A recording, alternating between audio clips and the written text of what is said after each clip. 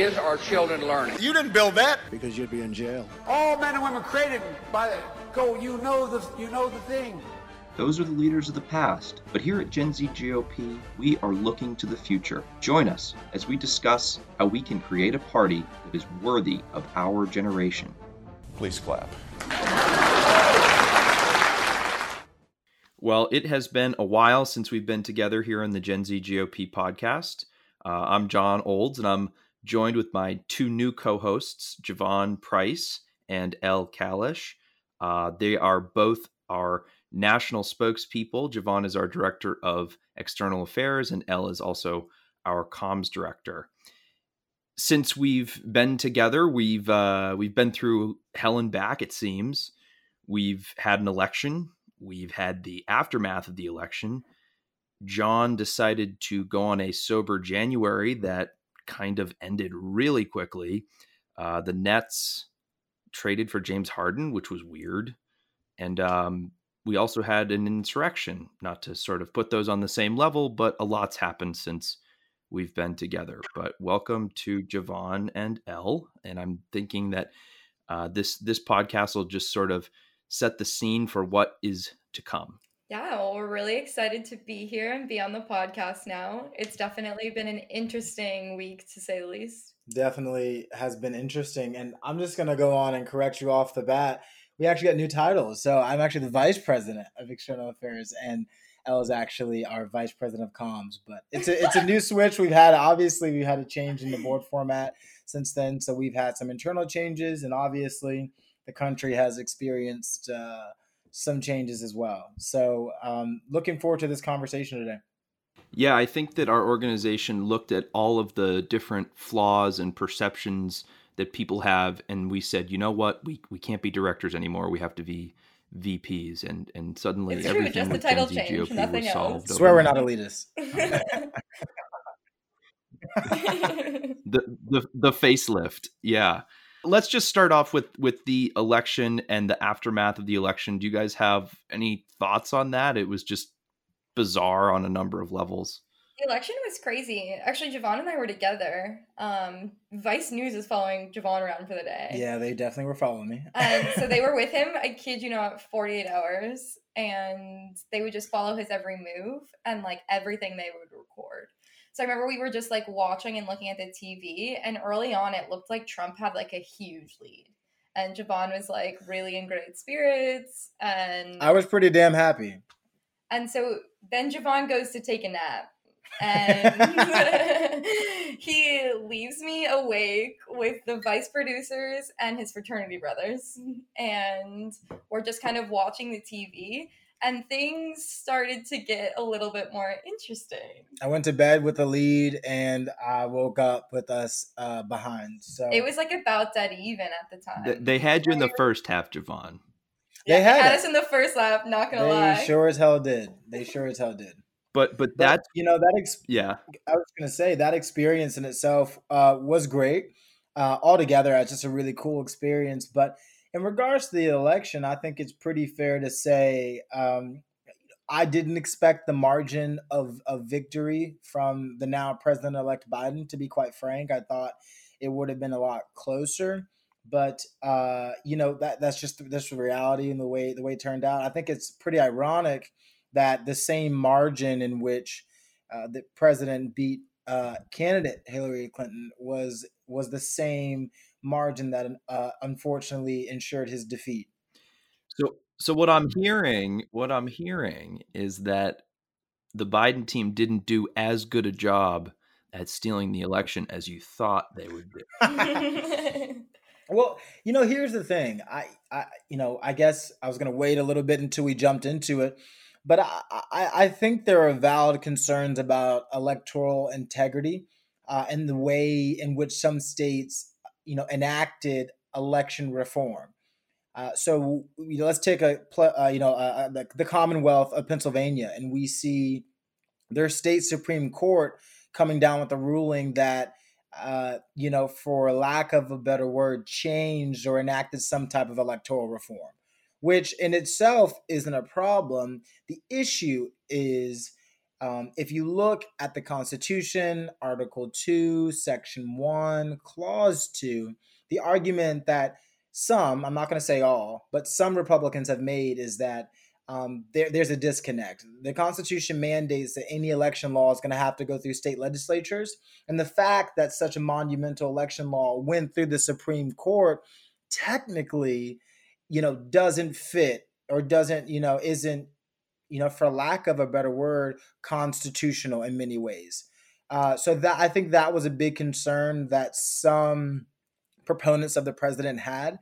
Now, for conversations or arguments regarding, millions of illegal votes or anything of that jazz, I'm not sure that or how valid that concern may be. Yeah, I think it's this thing too of I don't think anyone's claiming that there wasn't any voter fraud, that there was none at all. But I think that the bigger point there is when you're explaining this, if you're a congressman and you're explaining to people that elected you and the people that are looking up to you and looking for you to kind of make a statement on the election, and all you say is there was election fraud, but then don't follow it up with the second sentence of there was election fraud, but Joe Biden won the election legitimately by a wide margin, then no wonder people are convinced that the election was stolen. Because the people that they look to tell them to, decide fact from fiction refuse to include the context. The context got left out. I think another thing I'm having a problem with is people objecting to the election, but not raising the idea of an election committee that, reviews it until 2 months after the election. Like, you've been in Congress this entire time. You have had the ability to ask for this the day after the election. Well, why did you wait until 2 weeks before inauguration?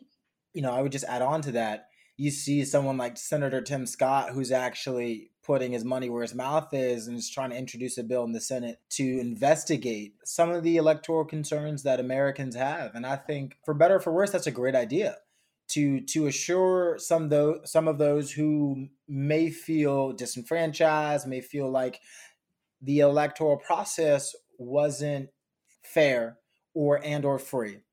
I think that's the best method of moving forward. And I think there's a stark difference between what Senator Tim Scott had done versus someone like Senator Ted Cruz, which seemed a little opportunistic in a way. And I think it's hard to doubt that once you see things like the fundraising email that followed and people made complaints that it was sent during the insurrection, essentially. However, that tells you, or at least to me, that it was scheduled. And the reason he was doing that is to fundraise. As for Senator Hawley, y'all's guess is as good as mine. I have no idea what the hell he was trying to do. You mean the heir apparent? I mean, that guy is on something special. It's really quite astonishing. It's hard to be that bad at being an opportunist. Like, usually opportunists are conniving. The problem with Josh Hawley is that he knew what he was doing. Josh Hawley likes to make himself that he's this populist that's here to kind of save middle America and stand up to the government for the little guy. But meanwhile, you have someone that definitely has that backstory, growing up in Missouri, all of that, but then went and got an Ivy League education. And I'm not saying that that's a bad thing. I'm not saying that invalidates his struggle or anything like that. But what I'm saying is that person is educated. He knew what he was doing. He knew what he was saying. He knew the impact of what he was saying. He knew the type of people that elected him. He knows what his friends and neighbors and people he went to school with all think and how they think.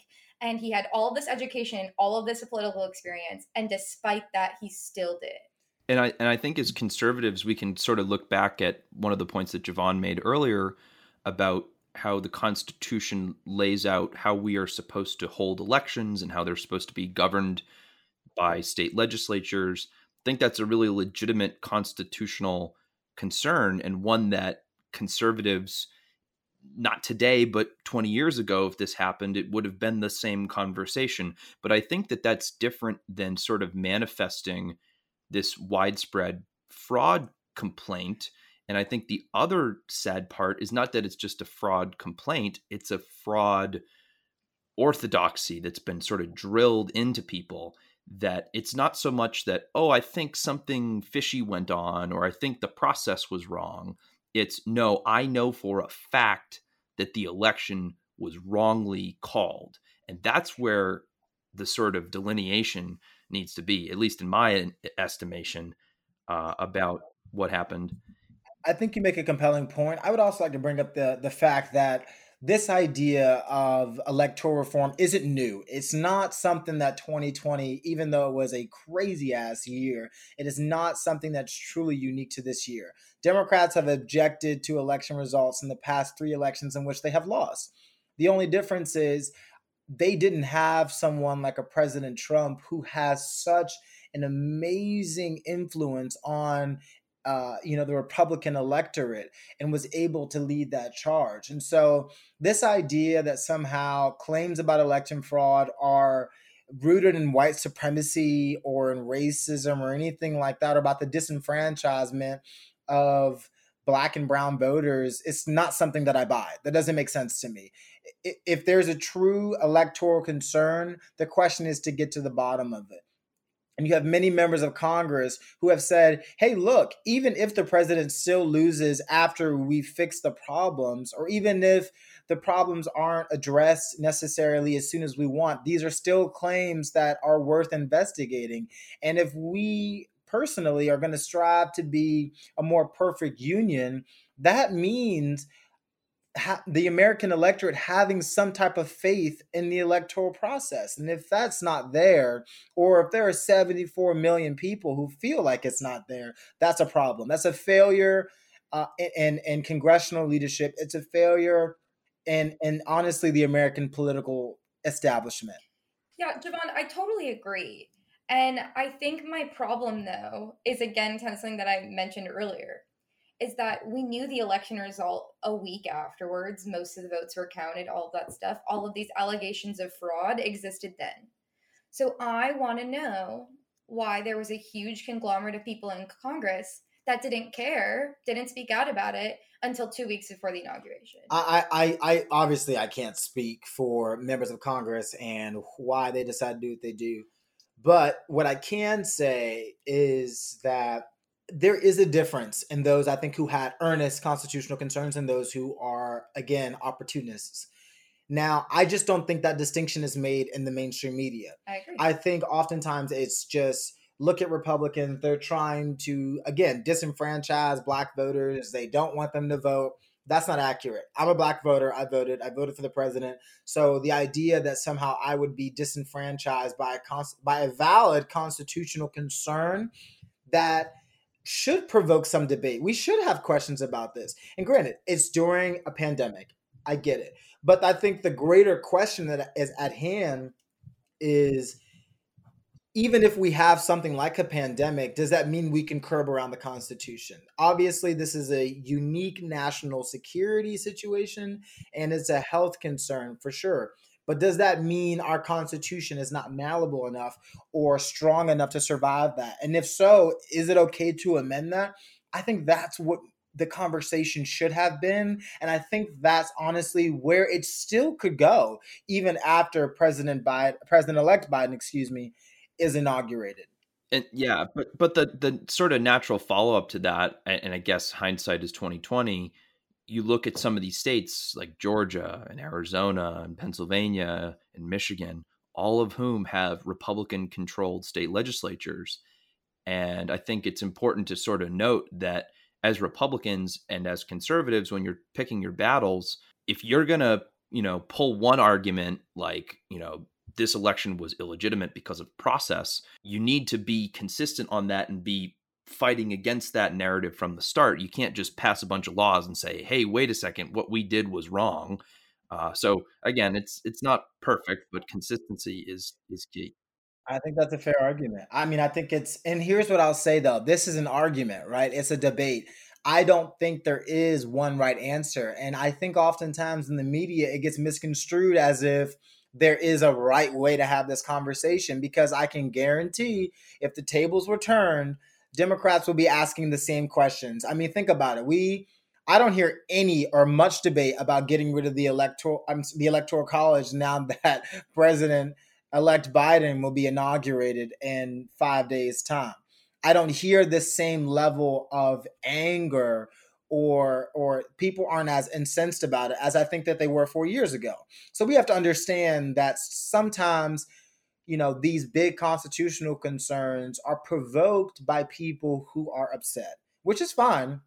I think many major movements in this country are based off of people who are angry. Civil rights, gay rights, women's rights. That's fine. Anger is a powerful motivator.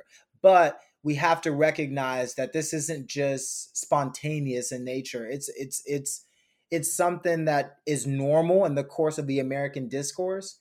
As for what happened last week on the Capitol, that to me is something completely different. Yeah, so I think that's where I want to pivot and try and go to in a moment, is this idea of to what level are the congressmen that objected to the election, I'm not even saying just objected, I mean the congressmen that full spread just completely lied to everyone saying that it was a stolen election.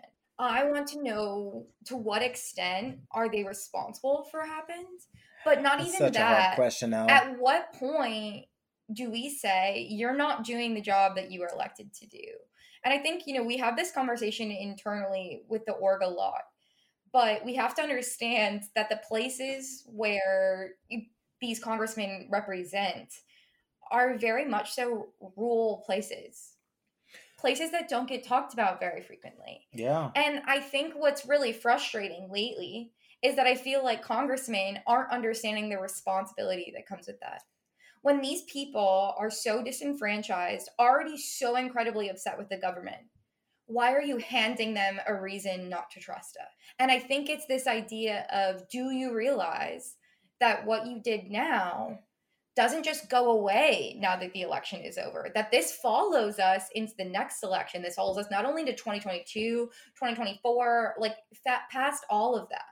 This follows us for as long as we can remember.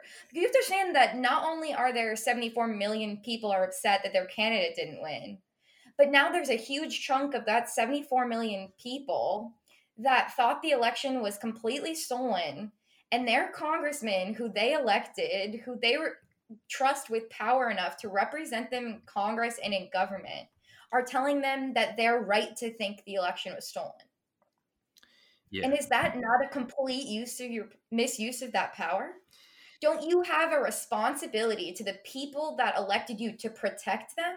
Because are you really protecting them from the government if the government is the one that's feeding them lies? Yeah, that again, sort of a hard question when you're, I guess, assigning blame like that. I think that there's probably different bundles of Republican members of Congress. You have your Andy Biggs and your Paul Gosars and your Louis Gohmerts of the world that are, and your Mo Brooks. Yeah, and your Mo Brooks, who spoke at the rally on the Ellipse. Those guys are really revving people up. But John, let me just say, this question to me is almost impossible. Yeah. Because do I fault the president for what he said at the rally?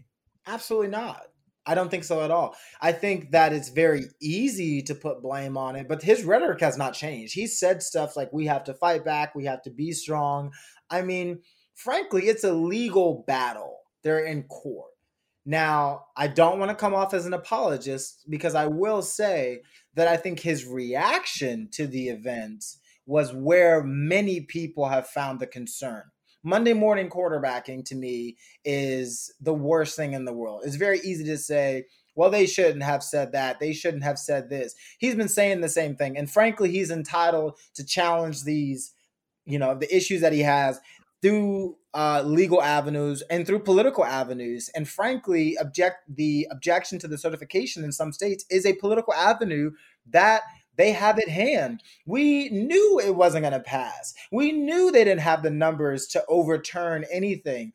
So we have to understand that in their actions, as a completely symbolic and political move, to make it seem that somehow it was in the realm of possibility that this was going to pass, is just asinine to me. And I don't think you can really, fault the individuals who spoke at that rally, because ultimately you as an individual are responsible for the actions that you take. If I tell you to fight for your rights, that doesn't mean you go out there and kill somebody. And then you look at me and say, well, you're the one to blame. I get it. These people love the president because he spoke for a lot of what he has personally said, they're forgotten men and women, as he should. That's why he was elected. But to then try and flip that and say he incited that, I don't necessarily buy that. I don't see that, because you had plenty of Democratic congressmen who told Black Lives Matter and Antifa that they should go out there and fight against a fascist president, and they should take back their rights before we slip into autocracy, excuse me.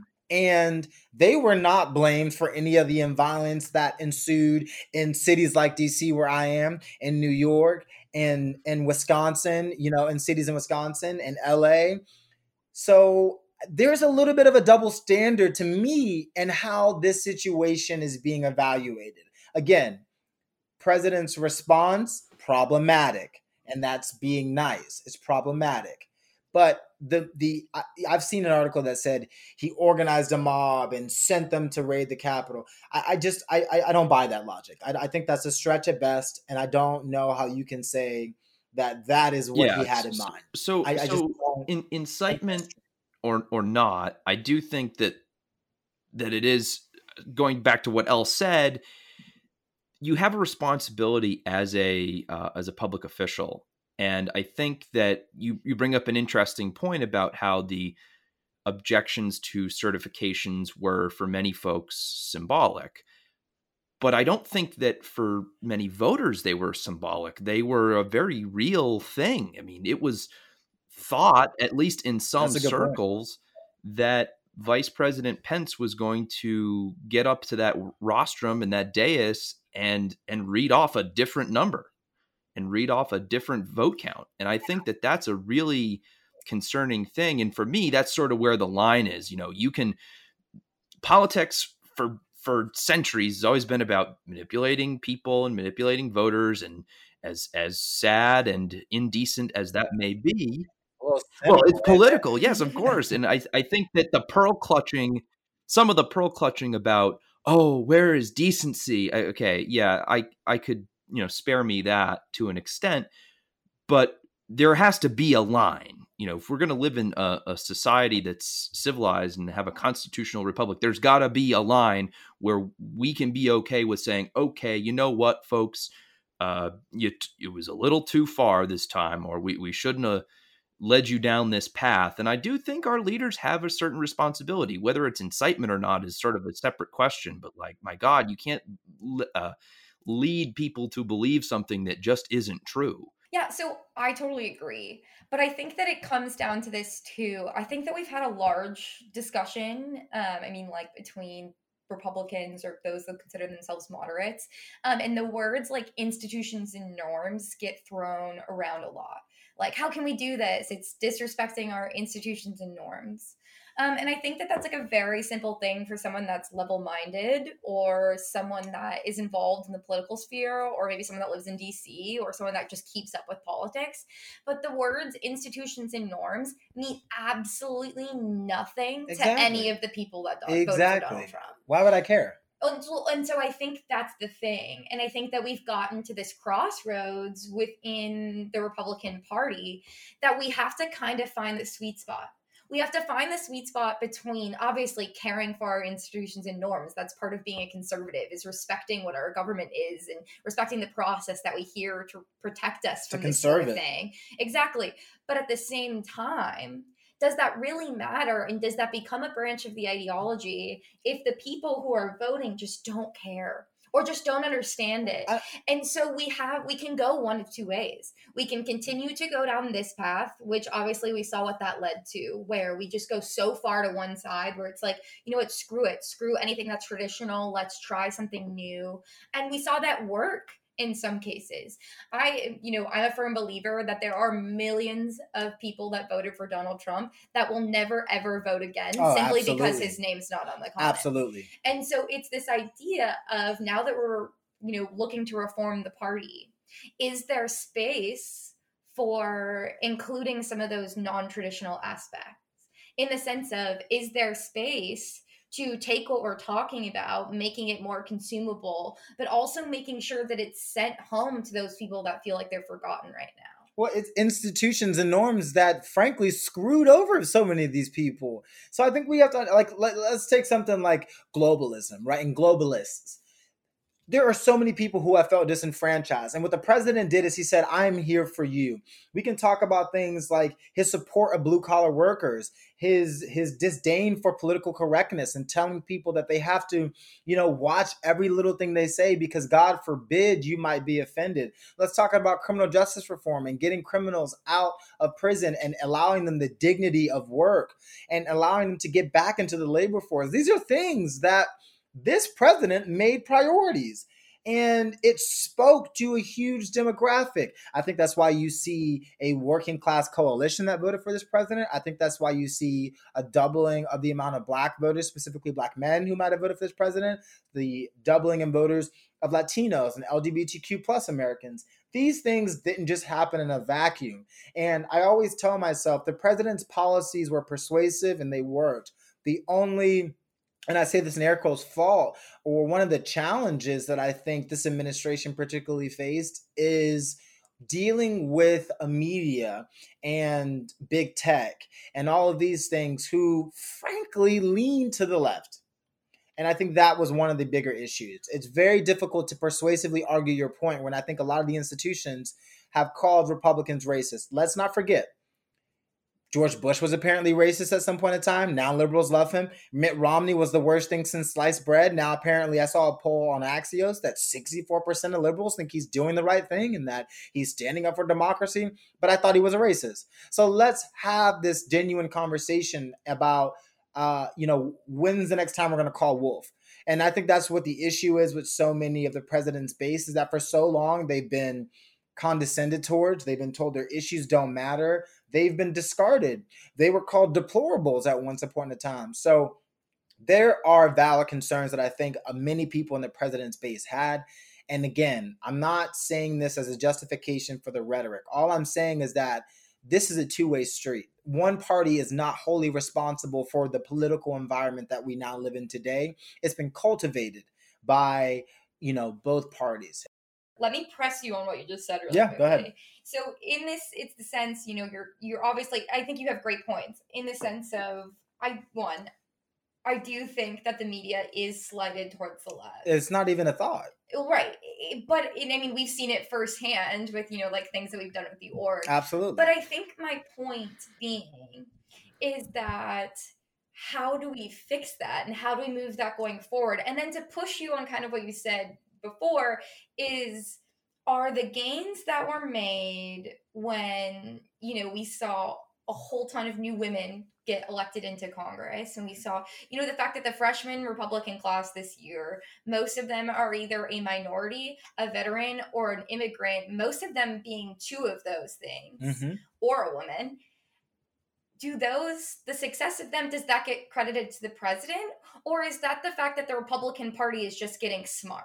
So I think my question there is young Kim.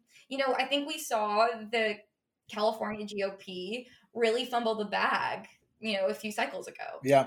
But they also doubled down. They looked at themselves in the mirror and look what they just did. It's crazy. What I think we realized as a party going into this election cycle, this past election cycle, is we have to tailor our message to the demographic that is present.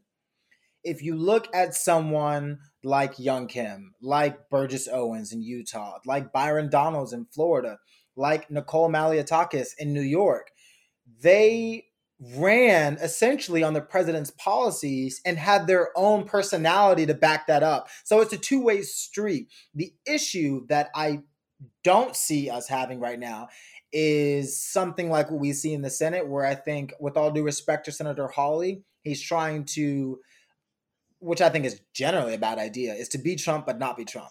I think that's a losing strategy. I think you're better off running on the policies that this president enacted and then giving voters your personality and saying, evaluate me. I think conservative policies are generally better for America. That's why I am a hardcore Republican. However, we have to understand a New York Republican is going to be different than a Florida Republican, which is going to be different than someone like Congressman Ronnie Jackson in Texas. Like, they're just different. And that is okay. Unlike the Democrats, which, we don't have litmus tests to be a candidate.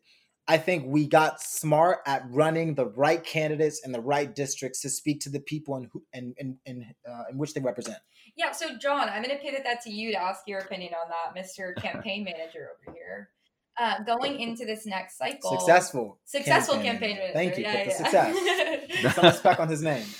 So fun story about that though. Javon and I were together on election night and we found that John run his race. And so somewhere out there is the most adorable B-roll of us like freaking out and being so excited. I took a shot for you, John. I took a shot for you. Sure did. We were in this dive bar up in Newbury, Massachusetts, and we were all sort of socially distanced, and it was sort of like the beginning of COVID wave 2 right there in the beginning of November, and they kicked us out at 9:30 because COVID doesn't spread after 9:30. So we're all out in the parking lot, huddled around our laptops. We're trying to like siphon off the Wi-Fi. It was a stressful night, but it was a good time. But sort of to that end, yeah, it's important to run the right candidates in the right areas, and I think that a lot of times in the past, conservatives said, "Oh no, we're not going to run identity politics. We're going to stick to our principles and not see color or excuse X or excuse Y." And it's like, no. I mean, a lot of the conservative principles and a lot of the conservative aesthetic is actually very appealing to a lot of communities, whether it's minority communities or LGBT communities or women, or even younger voters, which is the point of Gen Z GOP. But you need to actually engage on those issues, and you need to actually engage on those topics because they actually matter to people. Because for us as political people, they're just abstract things that we throw around in the name of winning. But those voters, it's their lives. And that stuff matters to them. And if Republicans are just seen as like these stuffy people that run cookie cutter campaigns, regardless of the district or state you're in, you're going to run into problems and you're going to lose. Yeah. So John, I kind of want to go off of that in this sense of when we're running candidates, I think something that we should learn from in the sense of how bad the Democrats did. I think, look, there's a lot of attention around the Democrats right now with how they won Georgia and how, now they have a majority in the Senate, which is barely a majority, but what this means and something that we saw really hurt them in the general election, and I think everyone is forgetting about, is that we were never supposed to have the Senate. When we were going into the election, we were going to lose 4 or 5 seats. Yeah, Joni Ernst was supposed to lose to that Teresa Greenfield person up in Iowa or something. And Cal Cunningham and his Facebook Messenger were supposed to be in the Senate too. I mean, I'm old enough to remember that. Yeah, but I think it's this thing of just like, we thought that we were going to lose so bad, right? And then we saw the Democrats. I think that's my thing too. This election was easy for them. Do you know what I mean? Everything was lined up for them. It should have been a cakewalk. They should have had the Senate in twofold. They should have grown their majority in the House. And that just didn't happen. And so, people got caught, that phone call between Nancy Pelosi and Abigail Spanberger, where she goes off about being like, we can't have our platform be defund the police. But I think that brings to a bigger point about national platforms and how they don't work. Yeah, and you're right. And the nation is heterogeneous, and that's important to understand. But I look at someone like Young Kim, where Joe Biden won her district by 10%. And she won her election. Well, and you know why she won?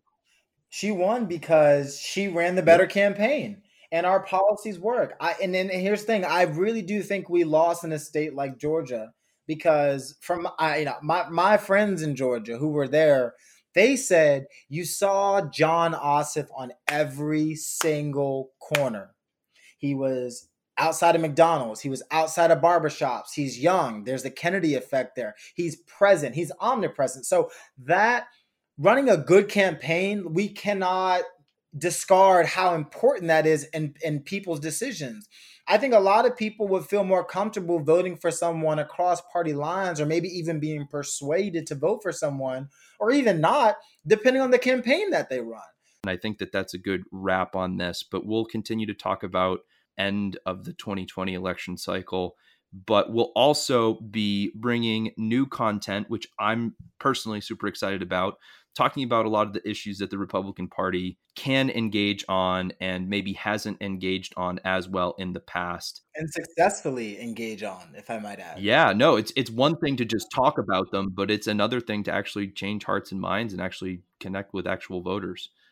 So I think that's a wrap on episode 1, guys. I hope you all enjoyed Javon and Elle's additions to our podcast. And be sure to follow us on social media at genzgop.org. And yeah, that's all for today, guys. Thank you. All right. Appreciate you guys. All right. Talk to you guys later.